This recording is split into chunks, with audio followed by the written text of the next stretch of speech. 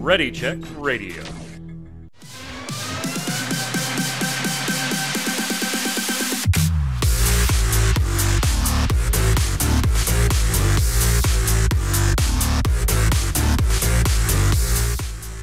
What's up, Internet? It's Thursday at 7 p.m. Eastern. That means it's time for the Relic Grind, Ready Check Radio's Final Fantasy XIV Square Enix podcast. If you're watching on YouTube or listening on iTunes, Spotify, Audible, all those places, thank you. While you're there, give us a like, give us a subscribe, turn on those notifications, everything you got to do to feed the algorithm. I'm Mike Byrne, your host, as always. Happy to be here with you. We're ready to talk about some Final Fantasy XIV and then the Square Enix Direct, right? I mean, that was basically what it was. As well, then. Yeah, this week was Nintendo Direct, but basically it was the Square Enix show. So we'll go through all of that as well. Or the Life Simulator Direct. Right. God damn. Right. If you're new around here, give us a follow on Twitch. We're doing the show live, chat chiming in as always. And all those socials are right there on ReadyCheckRadio.com. So you can just head to the website and find them all there. Joining me to go over all of it, Mr. Chris Montoya, a.k.a. Tarkoth. What's up, sir? Greetings, programs. It's been a rough 2 weeks, but I want to give a big shout to everyone that's clearing P8S this week for the first time. Good on you. But a little asterisk, it was harder back in 6.2. Yeah. It's kind of like a Barry Bonds situation, right? We got to start passing out the old asterisks to everybody. Also, it's like you, Cop. Also on the line, Adam Lane. What's up, Kronos? What's up? Just like everything, apparently. I mean, you can put that asterisk on everything. Yeah, pretty much. We're going to talk about it because, I mean, we don't often see, like, raids of any type in Final Fantasy XIV drastically nerfed. It's been a while. It's been a while. Like, I remember, obviously, back in the day, A Realm Reborn, Twintania, famously, after a few weeks, got some nerfs thrown in there as well. And we've had, that's not to say that there haven't been minor alterations in fights, but as far as flat-out nerfs, we normally, particularly with just health pool drops, along with other things, not something we see all the time, but we did see it this week. Before we get started, though, it is important to note that according to an interview, the next expansion storyline is finalized. Now, that doesn't mean it's done and completely written, like all the dialogue. It's not complete. Yeah. But the major story beats and most of the minor story beats, Yoshi P is saying, are finalized. Now, Takao was asking us before the show in chat, like if we do prediction shows, and we don't really like do a full prediction show here like we do on MMO Bomb to wrap up the year and start a new year, and we make a bunch of predictions across the industry. But the three of us have been known to make predictions sure to go wrong on various content in patches, things that will appear in live letters, how long live letters will be. And so Takao wanted to pose this question, speaking of the next expansion, maybe like a hot take, maybe, saying that Final Fantasy XIV's next expansion is going to be considered a big disappointment. Now, whether or not Takao actually believes that themselves or not, that we're just kind of batting it around as as they say, a shower thought. But I'll throw it to you, Tark. What do you think? Is there the chance that the next expansion is a big disappointment compared to how previous expansions have been received? Are we just talking about just MSQ in general, like the expansion itself? The expansion itself. Okay, so I guess we're just talking about 7.0. Because everything after that's pretty much formulaic. We know what we're getting. I'm gonna say compared to Endwalker, it might be a step down. Just because we had this 8-9 year culmination of story that finally is paying off in the end, and some people will find that some of those pieces missed the mark, like Ensinger, maybe Xenos. But you got to start kind of from a ground level at some point. You got to kind of reset things.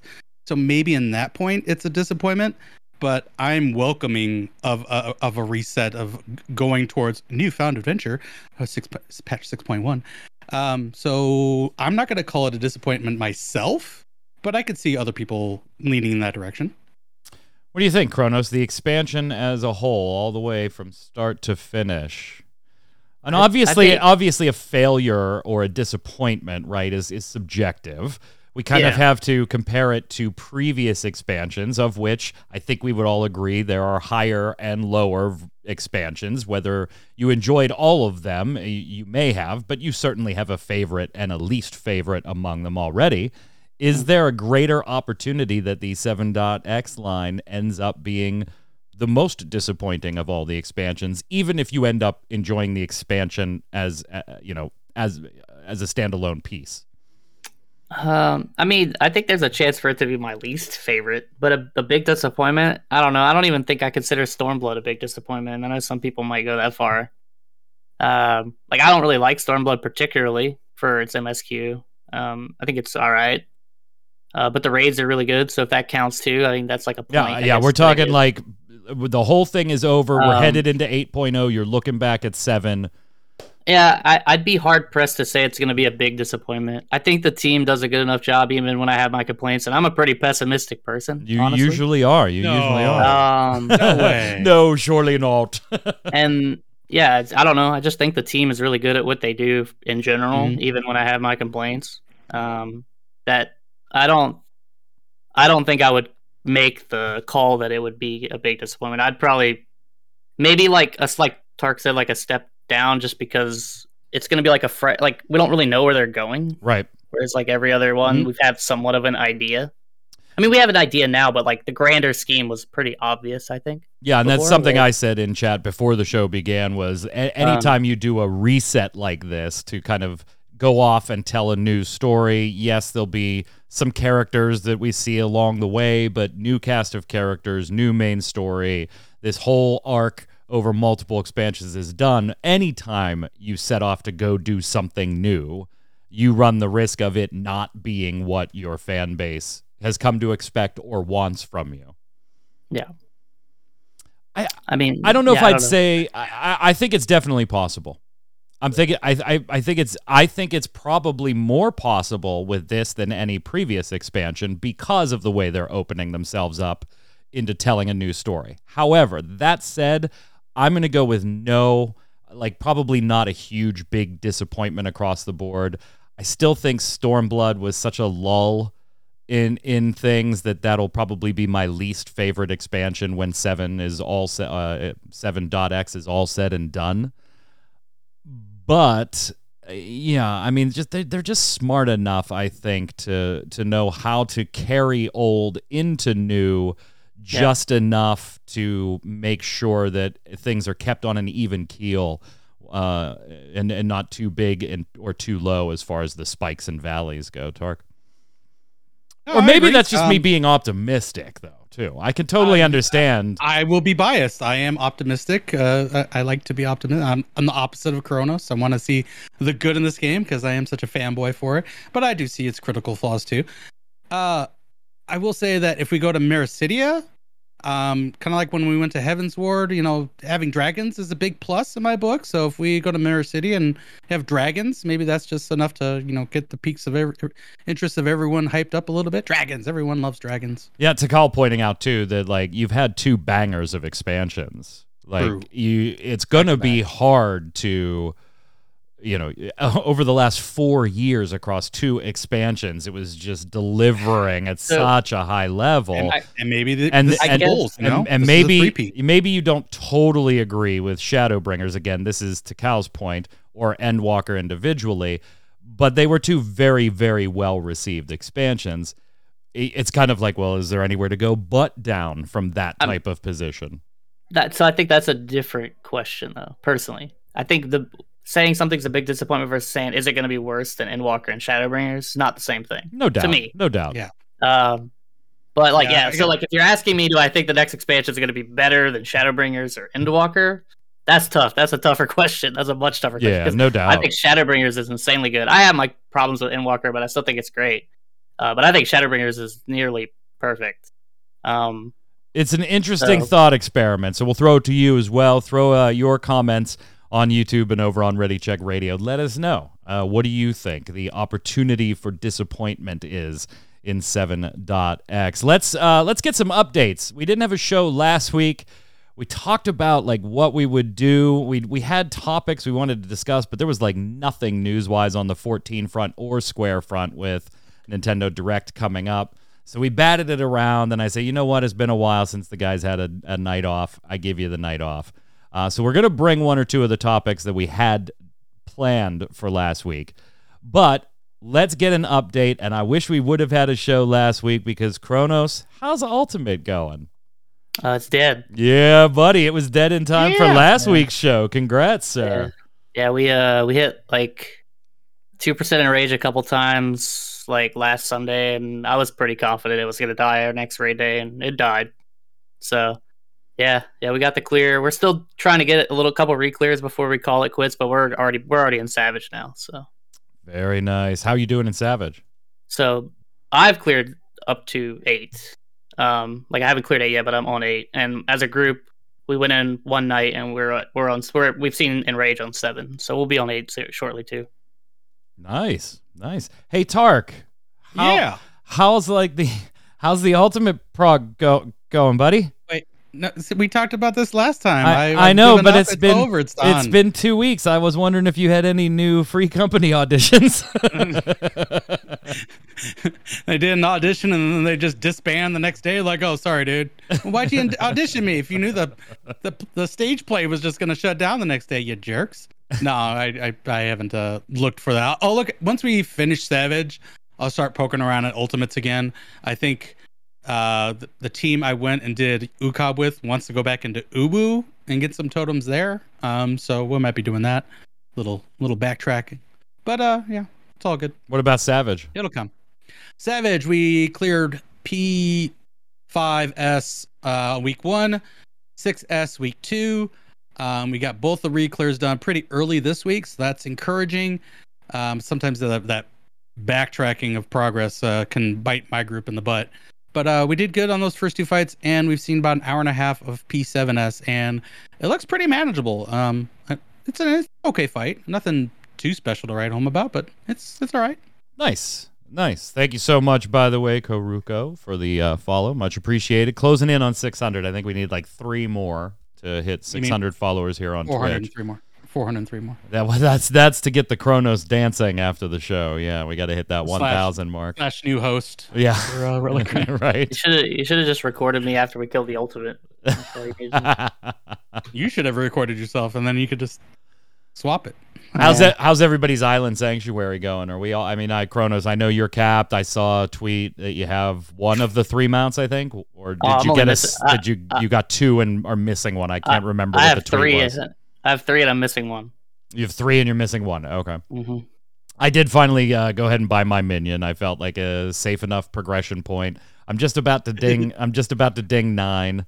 On the thing. It's literally one of those things that I do once a day. You know, I don't have daily quests right now, so I go in and take care of the crops and take care of the animals and maybe gather my things, set up the next day or 2 of builds, and then I'm off. Like I don't spend a ton of time in it, so the progression once you hit 8, like really slows down. Yeah, like it starts slowing down at about 6-ish, 6 and 7. But when you hit 8, if you're not like just out there farming 10 experience over and over and over again, it does slow down pretty substantially. Building things, having your people build and they were like, yeah, we'll take care of your animals and crops. And I was like, really? And they were like, yeah, here's a fee. And I was like, the fuck you will? You ain't taking care of anything. I need these for a minion. So yeah, I did pick up my minion, Tark. Have you were just ready to ding 9 or had just dinged 9 last show? Are you 10 now?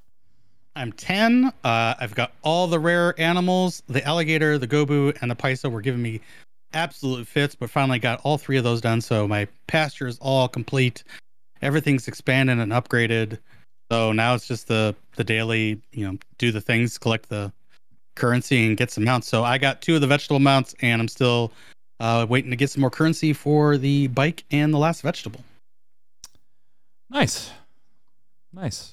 So what are you doing these days then, Kronos? Are you just like setting up your orders for X days and then just coming back and until you can buy the final mount? Yeah, I pretty much pop in. I harvest the crops. I replant the crops. to the animals that I send my venture dude out to get the rare stuff, and then I spend most of the time maximizing, like looking at the supply and demand chart, and then I only look a day ahead. I don't do multiple days, so I spend. That's the same thing I do. Since the only time I'll set it up is if I'm going to be so busy tomorrow, I'm not going to get a chance to get on Final Fantasy. If I do that, I just set that as my off day typically. Yeah. So so I spend like 15 minutes on there. That's pretty much it every day. Nice. Now, we did actually have some Final Fantasy 14 news this week, like straight news. Yeah. As I teased at the top of the show, something we very rarely see, the Final Fantasy 14 team has made changes, has nerfed the 8th Circle Savage. The 8th Circle Savage. They actually said in the notes, in the announcement, the patch notes, that the reasoning or the adjustment was applied to both phases of battle, having HP reduced. Now, the reason was, in our endeavor to create an encounter more challenging than Asphodelis the 4th Circle Savage, the team responsible for final adjustments spent a great deal more time than usual working on balance for this raid battle. Under normal circumstances, the DPS of this team serves as a base for determining a boss HP value that results in clears as close to the time limit as possible. However, as extra time was dedicated to testing this battle, the team's overall performance proved to be higher than usual. As a result, the base values used for adjustments were too high, and the final values roughly 1% higher than intended. We have reduced the boss's HP to bring the battle in line with our initial balance projections. We apologize for any inconvenience caused. So basically, they nerfed and then threw a little shade. They were like, our team is so good that, we miscalculated things a little bit, resulting in them having to nerf the HP. So let's take this on two fronts. Kronos, what is your overall thought of the nerf? Should they have done this, or should they have let it ride out and see what happens? Two, what does that do as far as adequately judging whether the delaying of Savage was a good or bad thing? And then three, we can get into in a little bit here, and that's going to be more the balance and job tuning stuff. So let's set that aside for a second, and let's talk about just the change itself. Yeah, you're probably going to have to shut me up on this topic, honestly. So I don't think they should have nerfed it. I don't think the boss's health was the problem. I actually think their post, as much as I love, I can't say enough, I love this dev team. I think they're very good at their job. I think Yoshi P is awesome. I think this post is kind of BS, honestly. I think they saw a bunch of people are wiping to 1% in rages, and they were like, 1% seems good, let's just chop that off. And that's what they did. I believe they tested it. I don't think that... See, here's the thing, and I believe they have good testers, I do. But you have to test with different compositions, right? And I think that's probably the issue here. You need to test with the worst composition.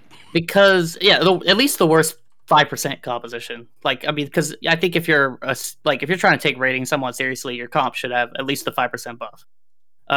So that means triple range should be viable, and triple range, week one you were having a tough time killing this boss if you were triple ranged.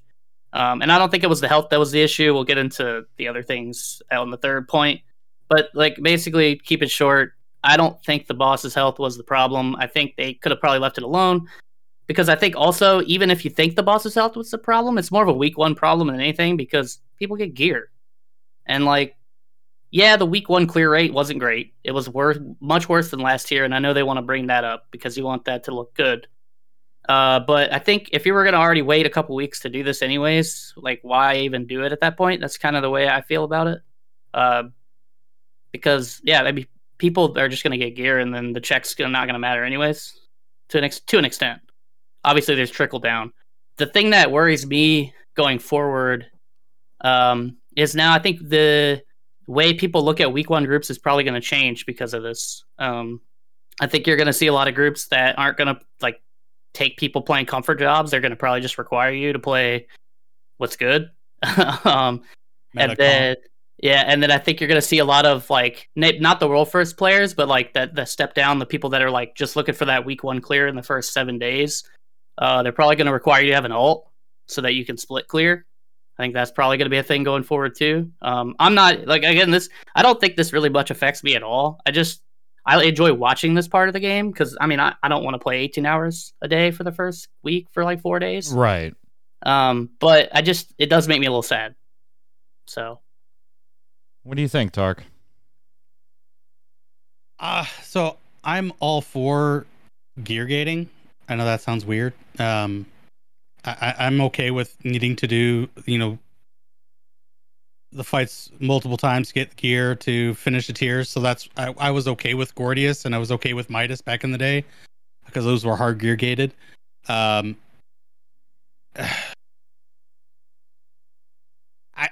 with Kronos. I don't think they should have nerfed it. I mean, they buffed up Paladin and I think Warrior a little bit too. So that alleviated some of the concerns with tanks having to switch jobs just to get the clear, because there was a big discrepancy between Paladin and Warrior versus Dark Knight and Gunbreaker. There was like 800 to 1,000 DPS difference if you chose the Optimum set. So bringing that up in line might have just been the cure. And like Chrono said, there's gear that we're going to be getting as it is. So I don't understand the need to nerf it.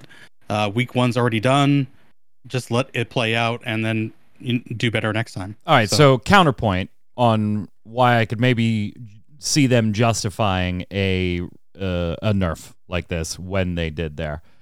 If the rates of week 1 completion were much lower than intended, and that was on top of teams going in with slight edges in gear versus previous tiers, then I can see looking at that data and saying, wow, not only are we not on par, but what we thought might happen, which with having this initial little bit of a gear edge versus this Savage than previous Savages, not even that helped bring us or keep us level.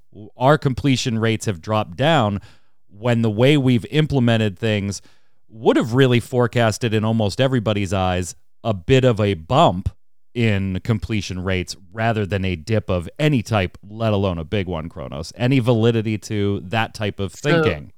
So, I understand where you're coming from, and I think that's the problem where I feel like they were looking in the wrong direction. Because I think the problem with that statement isn't the boss's HP.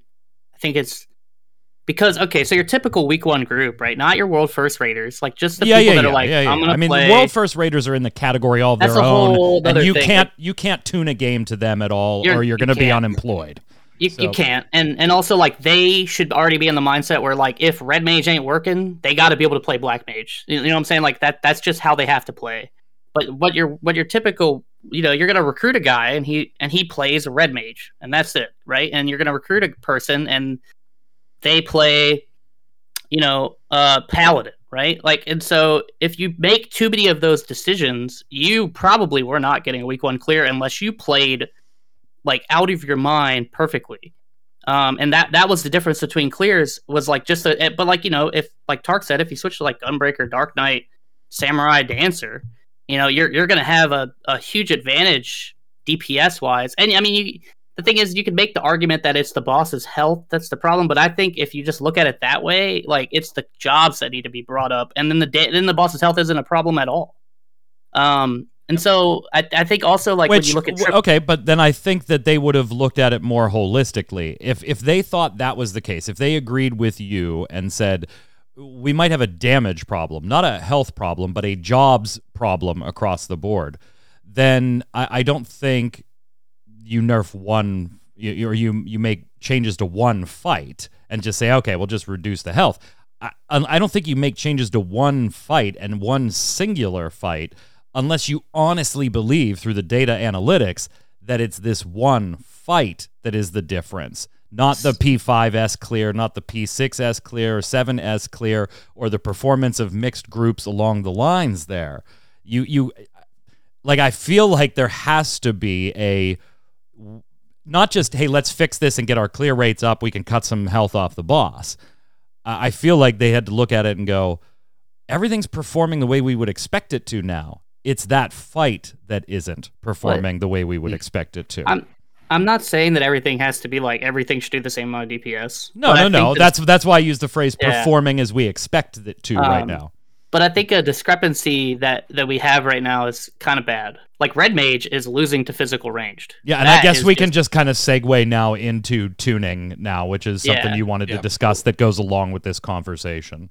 Like you're better if you're running triple ranged and one of your players can play Red Mage or like Bard. You're better bringing a Bard Dancer than you are bringing a double. There's just so many weird things right now that like, and they have to have access to that data. Oh, they definitely do. Yeah. Yeah, and that's why I think like they say they practice this, which I believe they did, but I really feel like they didn't really like exhaust a lot of different things that like so double melee right now. Like basically, if before this change and probably even after this change, to be honest, if you're not running double melee right now, I wish you the best of luck on P8S because the difference between bringing a melee and a second caster right now is the biggest like gap I've seen since the beginning of Shadowbringers.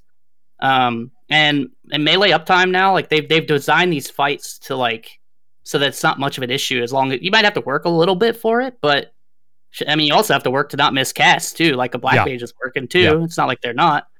So like, yeah, it's just weird that like it and like I said, if you just make one of the two or three of those decisions where you're taking just a job that's just like performing a little bit less than the other job, it adds up and adds up and adds up. And yeah, the DPS check compounds it. But I just think that the job, like, I mean, there's smarter people that have done the math too. So like, I would say like, if you want to go on Twitter and have conversations with them too, like I would recommend at least like reading it just because I really think it's the job. And like, I kind of had a hunch they might nerf the health of this boss just because of like the things that were happening, but I really think that there's more jobs that need to be fixed other than Paladin and Warrior number one. I still don't think the Paladin and Warrior changes are enough because they're still going to significantly lose to Gunbreaker Dark Knight. But again, we're past week 1 now, so like your comp matters a lot less. So this is really what I'm saying. This is like really just a week 1 problem. So we were already past the point where we needed to nerf it anyways. And like they could have just waited to buff in the 0.5, and I think people would have maybe complained a little bit. Maybe that's the rationale then, right? Okay, let's nerf the health on this hurdle right now because the real fix is not something we can implement quickly. Sure. This is a quick fix that band-aids the current problem while saying, okay, I think then though, Tark, I would have liked to have seen a little more acknowledgement than just saying, hey, our team was so good that, maybe say our team was so good, they did this and stuff. But we do recognize now that we're getting massive amounts of player data that there are big gaps in certain areas. These are some of the ones that we're taking a close look at now. In the interim, we have nerfed the HP to compensate for some of these gaps while we look at longer-term fixes. Because I don't think anybody looks at this and says, well, you could nerf the health of the boss, and that's a couple-second update on Tuesday morning, right? When you go load in. Or we start talking job balance, job tuning across the board in specifics with the current round of Savages. And the last thing you want is something that they have done before, right? Implement a change to a class or a class's set of abilities that overtune the shit out of them real quick, and then they have to peel them back. I mean, you certainly don't want to get caught in that loop again. No. Yeah. So yeah, that initial post about why they changed it maybe was a little tone deaf, but that's when I appreciated the going a little bit more in depth with Paladin and their posts about why they felt that Paladin needed the buffs that it got. Right. Namely, because there were some buffs in that patch. To be at range. Yeah, it wasn't just this fix that was in that patch. Yeah. So Paladin got some potency buffs to its magical range set, aka its burst window. And they acknowledged that the design of Paladin is to also incorporate, stepping away from the boss and Paladin still being able to deal damage from range better than other tanks. them not having the same kind of burst windows as the other tanks means they have a better sustained damage, but that's offset now because they've made these hitboxes so ginormous that you're almost always in contact with the boss. And I think the last boss is one of those edge room bosses, so like you barely ever have any time where you're not able to hit them. So and they're acknowledged that they're going to make some actual changes to Paladin in 6.3, so that's exciting. I just wish they would go more in depth with the rest of the jobs that are kind of having some issues still. Or you could leave the group that's funneled you equipment and go get a different raid group. Oh, that's such a nothing. Sorry, I had to throw a little shade at my friend Haps. I didn't even understand the whole story until I was like, so wait, the group fell apart. He left because that's what happened, because the group was falling apart. And then, wait, people are mad because they funneled him gear. Whatever. He's addressed it himself now, too. It's has he? I didn't see. The group didn't even fall apart. He went back and, they're still going. Oh. So it's double nothing at this point. Right? Yeah, initially that was somebody had an emergency and it was looking like the group wasn't going to be able to continue. Yeah. Anyway. Yeah. I think we'll get there, Kronos. I think that this is hey, we got to quick fix this because the real fixes are going to take a while. I think they'll figure it out. I just wish they were a bit faster with it when I think the data is readily available that they can see. And it kind of sucks that they nerfed something that I was progging. I feel bad for that too. That's just like a personal thing. Yeah. Yeah, you get that asterisk now. But sorry. I don't really give a shit about that. But I was progging the fight, but it is what it is. I mean, it's hard busted balls. Takal says, so is people not being happy with how something doesn't raid the only thing that gets a job worked on? It's not the only thing, but it is a big one. Whether you like it or not, it is a big contributor. It is certainly not the number one contributor, I would say. No. Yeah, I mean, also, if that was the case, they would never change any AoE abilities. Right. AoE abilities don't even matter in raid half the time. They matter in the dungeon. They do. They'll matter in the 0.5 dungeon. I can't wait. Criterion. It's coming. Word. I was on Ginger Prime's podcast yesterday, and we got sidetracked talking about Criterion dungeons. I can't wait. Good stuff. That was a good show. I hope they're good. Oh, thanks. I hope they're good. Me too. Because if we go in there and like, oh God, these suck, man, it's just gonna hurt my soul. It's just gonna hurt my soul. It's just gonna make me more upset that I'm farming them out if it sucks. Because there's definitely gonna be at least some out. Probably two. All right, let's go and talk about other Square Enix news. In this case, the Square Enix Connect. Square Enix Connect. There were a ton of items at the Square Enix Connect. So let's just kind of run down the order that they had them all summarized on Square's official site. Octopath Traveler 2 is announced. Awesome. Yes, February 24th, and it's going to be for PlayStation 4, PlayStation 5, Switch, and Steam, all at the same time. All at the same time. Yeah, come on. You didn't see it coming? Well, they have the first one. I don't have the first one on my PlayStation. Yeah, they had the first one ages after the fact. This time, we will be seeing them come to PS4, 5, Switch, and Steam all simultaneously. Still going to be in that HD 2D style. They've actually enhanced this style even more. And I'll tell you what, watching the trailer, I was like, God, I love this style, man. I absolutely love this style. And they just keep iterating on it in ways there's enhanced camera motion in some of these flybys and cutscenes and the way your character moves through the environment. 8 stories again, intertwining in various ways along the path, so to speak. Have all the path. Yeah, have all the individual character functions, bribing and things like that. They've introduced a day-night cycle that will change what's going on in the world and how people react during that. And they said, oh, by the way, we have heard your feedback, Kronos. party characters will interact more and in a more meaningful way. So one of those things we were worried about some future RPGs, particularly 16, maybe not having, they are pointing out, hey, we heard your feedback. There's going to be more going on between these characters here. This was like my huge thumbs up moment when I saw this. It looks beautiful. It's in February, so we got like 5 months before we're going to see it. The break and boost battle system has come back. They've also added in, don't call it a limit break, but it's a limit break. So charge the meter and you unleash a special attack. Chef's kiss. Looking forward to this one.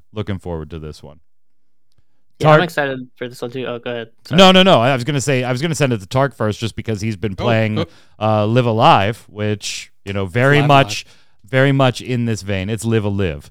It's Live Alive. It's Live Alive. Well, no, it's Live Alive. Get it? It's Live Alive. Get it? I would like to call living, it that. They pronounce it living a live. Yeah, whatever. Living a live. Okay, whatever. Yeah, you're living a character's live. I know it should be life, but whatever. But anyway, you're playing a game very much like, that this is on the back of. Same vein. Right? Same vein. Mm-hmm. You've played Octopath Traveler. Is this... You haven't? I've played maybe an hour of one character story. Why? Did you not like it? No, that's not it at all. It's just 14 at that time just sucked up all the time I had, between... real life jobs and stuff. And so the plan is to do 1 and 2. I would love if they bring 1 to the PS5, PS4, before 2 comes out. I can get trophies. Wow. I'll be playing Octopath before 2 comes out. Talk to your boy Radio. When did I put that in, though? Talk to your boy Radio for me. I need to replace a host. Okay. You haven't played Dark Cloud. You haven't played Octa. Oh, Dark Cloud's a great game. 2 is better, but 1 is good as well. You did the series, yeah. Anyways. You haven't played Octopath Traveler. I think I gotta fire you. It's so good. And this trailer was badass, Kronos. It was badass. Yeah, no, I'm excited for this. I really want to see how they intertwine, because they intertwined before, but it was just really half-ass. It really was. And I think that's why they made the point to say, we hear you.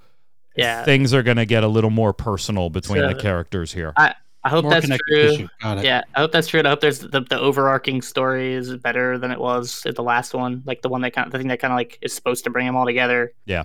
I did find it interesting that the classes seem the same, even though the characters are different. Mm-hmm. Yeah. Yep. Yeah. So no new classes; they're just different characters. Which they could probably have different abilities and stuff too. But the battle system in this game is like top notch, anyways. 100%. Yeah, I'm excited. If you're missing your turn-based fix from like Final Fantasy, and this is it. This is as good as you're gonna get. this is what you're looking for here. It's funny. I feel like I draw more like this feels more like a Persona game, just like different style. Like the way the battle system functions feels like a Persona game to me. Like the way weaknesses and stuff work. Right. But yeah, I get that. I don't know if any of you noticed this, but I had to screen cap this.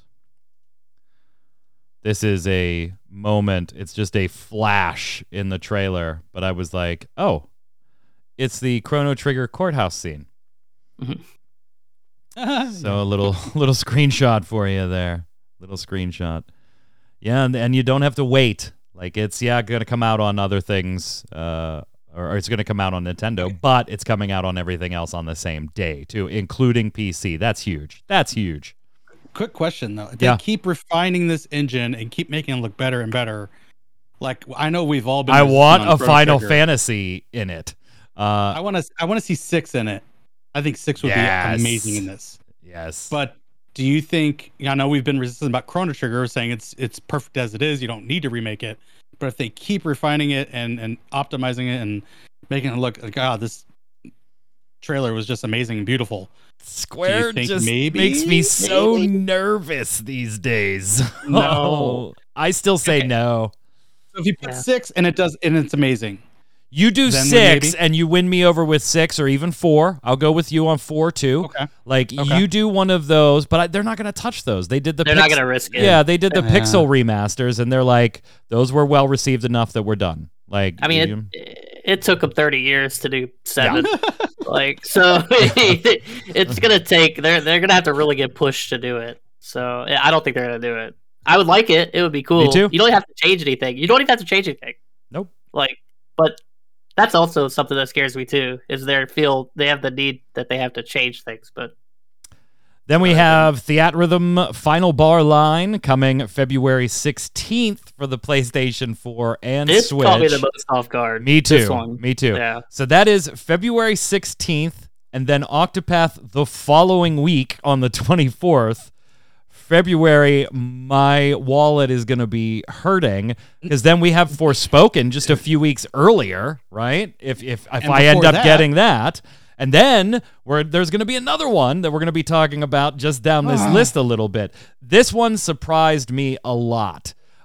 In fact, it caused me, Kronos, to go ahead and whip out Curtain Call last night. I did the same thing too. Did you really? It had been so long since I played it. I whipped out the old DS there, or 3DS, and started playing some more Curtain Call. You know me in rhythm games, chat. Like, I love them and play them on this stream often. We will definitely be playing this on this stream. And it's nice to see it coming for the Switch and the PS4. Up until now, They have only been handheld on the 3DS. One thing I am curious about, if you're into this rhythm game, you already know what you're getting here with a few additions of soundtracks. We're getting like almost 400 tracks from across the series, and spin-offs and DLCs that are going to dip into Octopath and Nier and Saga and stuff like that. So all the music you could ever want. But one thing I am a little curious about as somebody who has sunk way too much time into Curtain Call, Kronos, is it being on PlayStation 4 and Switch. I don't know about you, but I tend to play with the stylus. I do the same thing. More than I play with the controls, the button controls. And so you can play with both. Like, you don't have to play with the stylus. You can do the commands with your thumbs. But, like, the diagonal pressing doesn't seem to always be reliable, as reliable as the stylus. So I'm a little concerned there on how good I'll be compared to how good I'm on here with having to use a controller control scheme. But other than that, day one for me.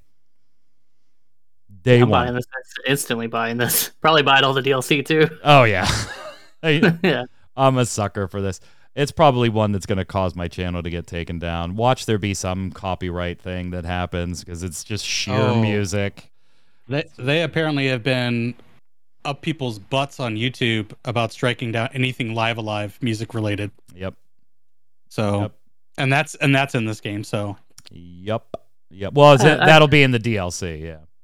I hope not. It's unfortunate, but it'll probably happen. So what's weird, by the way, is this is coming as a digital deluxe and a premium digital deluxe that has different things bundled and some of the DLC bundled in it. But there is also a physical copy that is going to be releasing, but no physical versions of like the deluxe or the premium deluxe. It's just a base game for the physical. That really bums me out because if I want those digital goodies, I'm going to have to actually buy the game twice because, of course, I'm buying the physical version of this game. Like, I have to. So that kind of bums me out, Tark. I know you're not huge on rhythm games. Have you ever played Theatrhythm, Tark? We have talked about this, and I have not.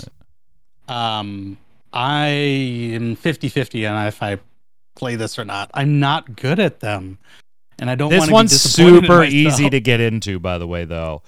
This is not like my favorite music too. Yeah, this is not like you're playing, DJ Max and you're playing 4 and 6 and 8 buttons and having to, hit them. This is like literally this game mode that you're seeing here is drawing on the stylus or tapping different buttons in the beat. It doesn't matter for like those red notes which button you hit, as long as you hit a button with the correct timing. So it's not like Guitar Hero or DJ Max. That's not to say it's easy. You can they can get very difficult, but I would say it's a lot more accessible than other rhythm-based games if you're not just a huge rhythm game person. Okay. There's also like 4 difficulties, and Oh, yeah. you can Yeah. you can level up your party members so that they can like fail more, so you can like still Yeah, you pick pass your the party song. from all the characters, and Okay, I'll all level them up, and I can't wait. I'm Turn gonna on super noob mode, and we'll see how I'm gonna play some more after the show here today. Then we had a bit of a surprise with Various Daylife being announced that it was released. It's out of nowhere. Yeah, coming to Never Nintendo heard of Switch this and title. Steam while the event happened, and the PlayStation 4 very soon on the 15th, so today, compared to when. And it's by the team that brought you Octopath Traveler, Bravely Default, Triangle Strategy, and they build this as a very, very different RPG, Tark, where there is battles, but that's not the point. You're going to be doing jobs and secretary work and grocery shopping and life simulating and everything. And I just want to say, not only did this one, and maybe this is more for you guys than me, this one is not for me, and it is super mixed on Steam reviews at the moment. So it just came out of nowhere, and it probably is just going to disappear just as fast as a fart, right? So this direct is the direct of the life simulators and farming and gathering and God, there's like 6 or 7, and Square Enix has 2 of them in this direct. Like this is just insane with the amount of farming. Oh yeah, because the Harvestella demo is live too, and I'm sure you've played it. I'm sure you've. It's been so miserable in my apartment that I haven't played anything. It was enough to do my island sanctuary last night, and then I was like, oh god, I'm just done sitting in this chair. So I have not had a chance to check out that demo. I am going to check it out though, and we'll let you know next week how I feel about it. I just have no interest in either of these. Here's my question: so Various Daylife is coming out for PlayStation and Switch and Steam, but Harvestella is only for Steam or Switch. Like, come on! Like, why Square are you just like making these? I'm sure it's money. I'm sure money is the reason why they're making these decisions. But like, I would prefer to play Harvestella and put it on my PlayStation and get some trophies. Let's go.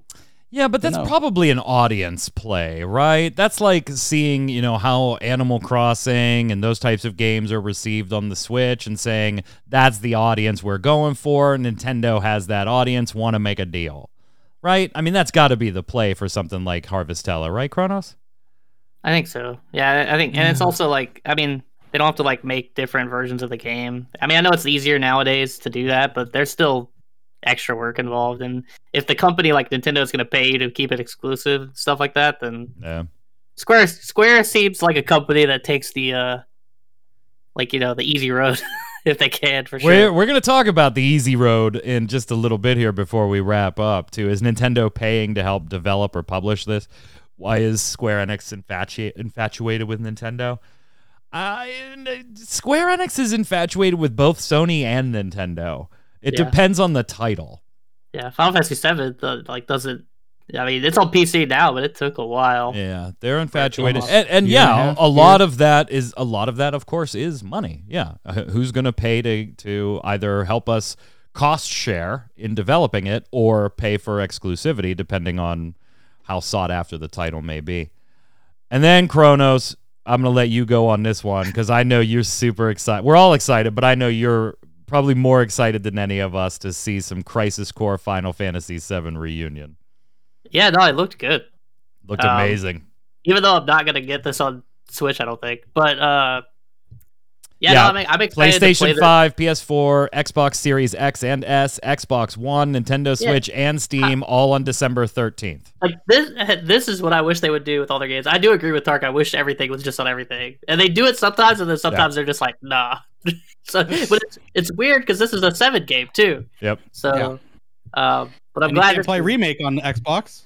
Yeah, also true. But you can play the prequel or the prequel to the original game. I don't know, man. It's confusing. Yeah. But timelines. It's hard. But no, it looks really good. Like it looks better than I thought it would look. I'm excited to play this not on a handheld actually. So it's been a long time actually since I've played the original game.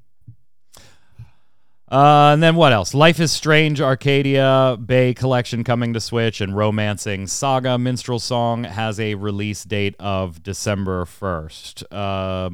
So many goddamn games. Yeah, from December 1st through the end of February is just a massive Square Enix dump of games. Now, obviously, many won't buy all of them because they're hitting different target points, but there are a lot of people like us that are going to be picking up multiples across this, and then that's just a few months ahead of the projected Final Fantasy 16 release. So it's nutty. It is nutty. Square stepping all over itself to sell you product. Since this isn't in the Love It or Leave It segment, does like the announcement of like the Rhythm and like Octopath 2, does that affect you guys for Forspoken? Because it affects me, I think. I'm just curious. I don't think so for me, That's a good question. Like, because Theatrhythm is a definite pickup, Crisis Core is a definite pickup, Octopath is a definite day one pickup. Like, all three of those are day one for me. I don't think it changes Forspoken, which is one I was probably going to wait a week or two to see early reviews first. I was an early review. I was a little closer to maybe picking it up on release date than Tark certainly was. I watched Skill Up's early review that just came out. He just had hands on a couple of days ago, yeah. And that bumped my meter up. I'm like 60% now. It's still not 100% even after seeing Skill Up's video for me yet. It's still not there. Yeah, it's not there yet. But I think they're going in the right direction with what they're pushing out there, little by little, trying to get that hype train built up to the release. Speaking of things not going right, Babylon's Fall is closing, gentlemen. Surprise, surprise. I don't think it's very sad. I don't think anybody's surprised that it's closing, but I got to admit I probably am a little surprised at how fast it happened. It'll be closing on February 27th, which if you count the early access, that is like a day before its 1 year anniversary. It didn't even make it to 1 year. Sad. And it got announced basically 9 months after it launched, and it's, or 7-8 months after it launched, and they're going to keep it live until February 27th, but that's it. Season 2 is going to run until November 29th. Then they're going to try and do just like as many events and special rewards as they can until Monday, February 27th, when it shuts down. Oof. Maybe this puts the cork in Platinum's plans of making more live service games. I'm like, yeah, just right. Stick to what you're good at. I wonder if it was even Platinum's idea to make it a. I don't think it was. No, I think it was. I think it was Square. But yeah, I mean, I can't believe they didn't see this coming, to be honest. Like, it was so obvious, I feel like. We all said it. Even after we played the beta, we were like, there's no way this game succeeds. And it's funny. Yeah, it was not good. After this announcement, because usually when like they announce stuff like this, you'll see a little bit of a surge of like people being like, oh, let me go try that before, it's gone for good. And because I think they're going to delist it too. Yeah. There was 6 people on Steam. Like after this announcement, like that night. So it's, yeah. Not great. Not great. And then let's double oof that, because speaking of Forspoken, the team did see our feedback over some of the less than stellar marketing, Tark, that we were talking about on this show that they put up on social media. The team's creative director or creative producer, Ryo Mitsuo, said it was unexpected to see the reactions on the social media post. Basically, we used existing footage from previous trailers and put something together as a social media post. And yeah, it kind of went viral in a way. That's not the direction we thought it was going to go. But I have to admit, some of the memes are actually pretty funny, so I got a good laugh out of it. But for us, it's not something that we're concerned with. You should be. We're obviously leaving a lot of information on the table because we're taking dialogue and scenes out of context. Forspoken is a very narrative-driven game. It's a very story-based game. We don't want to ruin that experience in our marketing campaign. So basically saying they're being selective by what they put in there, advertisement stuff, and to which I say that still doesn't mean that you release a shitty video that doesn't represent the game very well. Marvel's very selective about what they put in a trailer. Yeah, doesn't mean the trailers are typically good. Yeah, to the point where they'll grease over a character and edit it out for the trailer, right? Yeah, people still like that trailer. They still like that trailer. Yeah. Feedback that I know you gave to Tark in terms of conversations between Frey and Cuff, her little companion there. The frequency that they talk to each other can be adjusted from the accessibility menu. Thank God, because during that those couple of videos, they just did not shut the hell up. Yeah, what did SkillUp say? Just non-stop. Like, oh my god, that would make me want to not play this game. So Yep. I'm glad there's some sort of slider or adjustment, because I don't need banter of that level. I've heard there's other games that are heavy banter. So like Xenoblade Saga, Xenoblade Chronicles games. So I was thinking about getting into those, but I don't know if I want to deal with all that. That just seems a little much. Great games. Got them on my Steam Deck. Right. I mean, I have the physical versions if you want to borrow them. Square Enix triple oof, by the way.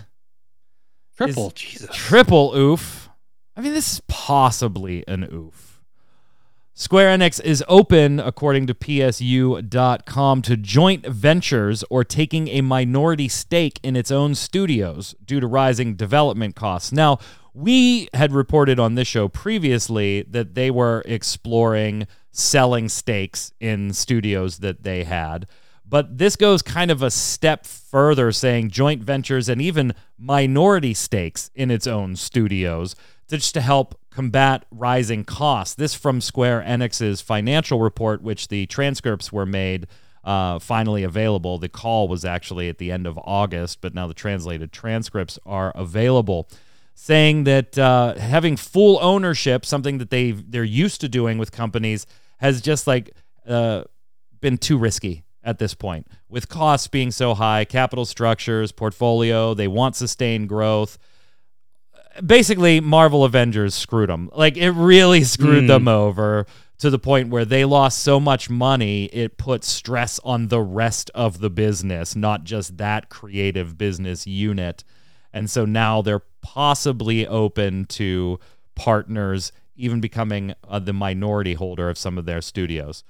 Matsuda saying the cost of developing a single title is on the rise. As such, owning studios outright means that while you can expect major returns, your downside risk is also substantial. The risk of this is greater than expected earnings volatility. Therefore, rather than insisting on full ownership, we want to additionally adopt other approaches such as forming joint ventures and taking minority stakes so that we'll be able to hedge our investment risk, thereby controlling our volatility and achieving both growth and the optimal balance sheet profile. So, yeah. I mean, hope it works out. Or you just merged with Sony. I was gonna say, if they're planning a merger, this isn't something you do, right? Am I crazy for thinking that? Like, it seems like they have some money issues going on right now. I mean, I'm just saying, if that's the plan, like if there's some secret plan for Sony to buy them, you don't give other people minority stake in your studio. Well, they're talking about the individual studios, not Square Enix holdings. Right. But I mean, but Sony would purchase it as a whole as it is now, right? I mean, that would be the deal. Right. And you could, if those talks are happening, which have been rumors for a long time, and we've addressed them here too, if those talks are happening maybe in an unofficial capacity, this is something you can very easily say publicly to say, yeah, we're for sale. Or we're open to partners. Or maybe you also use it to get a few more people kicking the tires, right, Tark? A couple other people. If Sony, you ain't the only dog in town, we're letting the world know that we're open to partnerships that we haven't historically been open to. Could also be a type of play here. I guess it depends on how much stock you put in the Sony rumors. Trying to get some more suitors, trying to get people to woo them. Exactly. Bump up that bottom line or that top end offer, maybe. Tark, I know this is going to make you very happy, but the stunning, massive success that is Power Wash Simulator on PC is coming to PlayStation and Nintendo Switch. That was just announced today. I threw it in here very quickly. The super soothing simulator is already available with Game Pass for PC and console and Xbox Cloud Gaming. for purchase on Xbox Series S and X, Xbox One, Windows 10, and PC via Steam, but now it is coming to PlayStation 4, 5, and the Switch later this year. Ding, you can go wash stuff. Let's go over and do Love It or Leave It.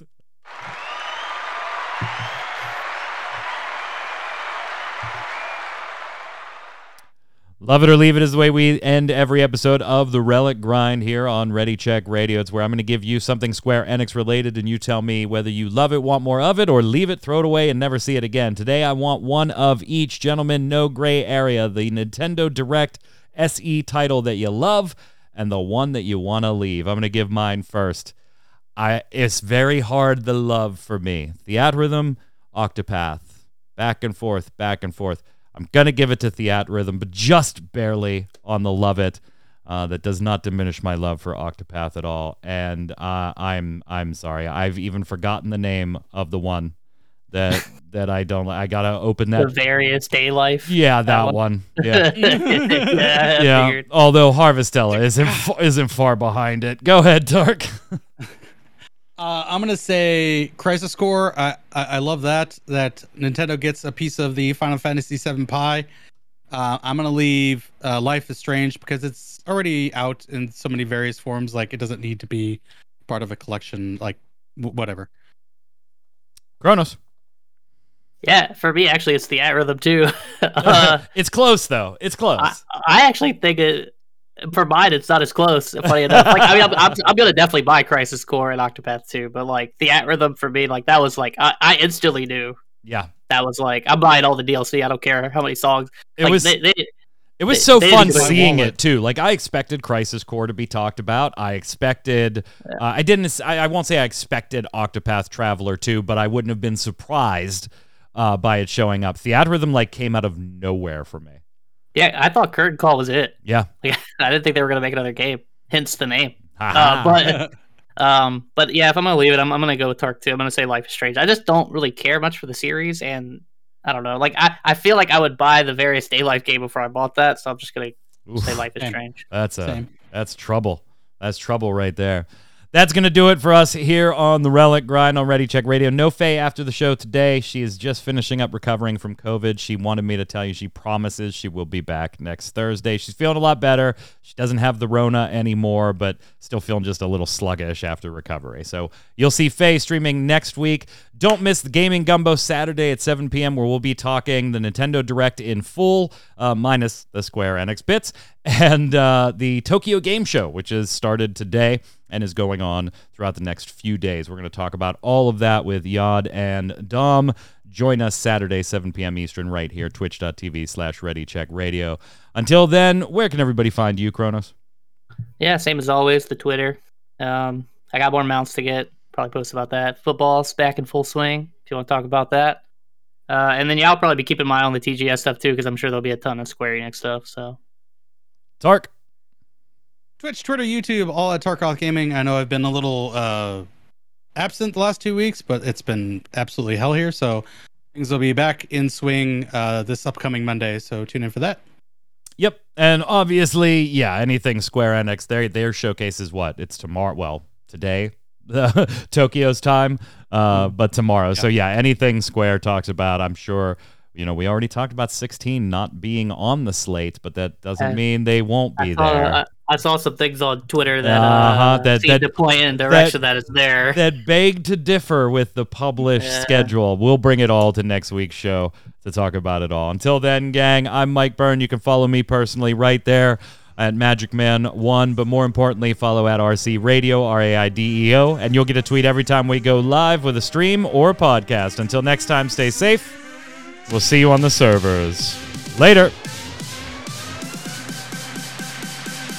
Power wash simulator, whatever.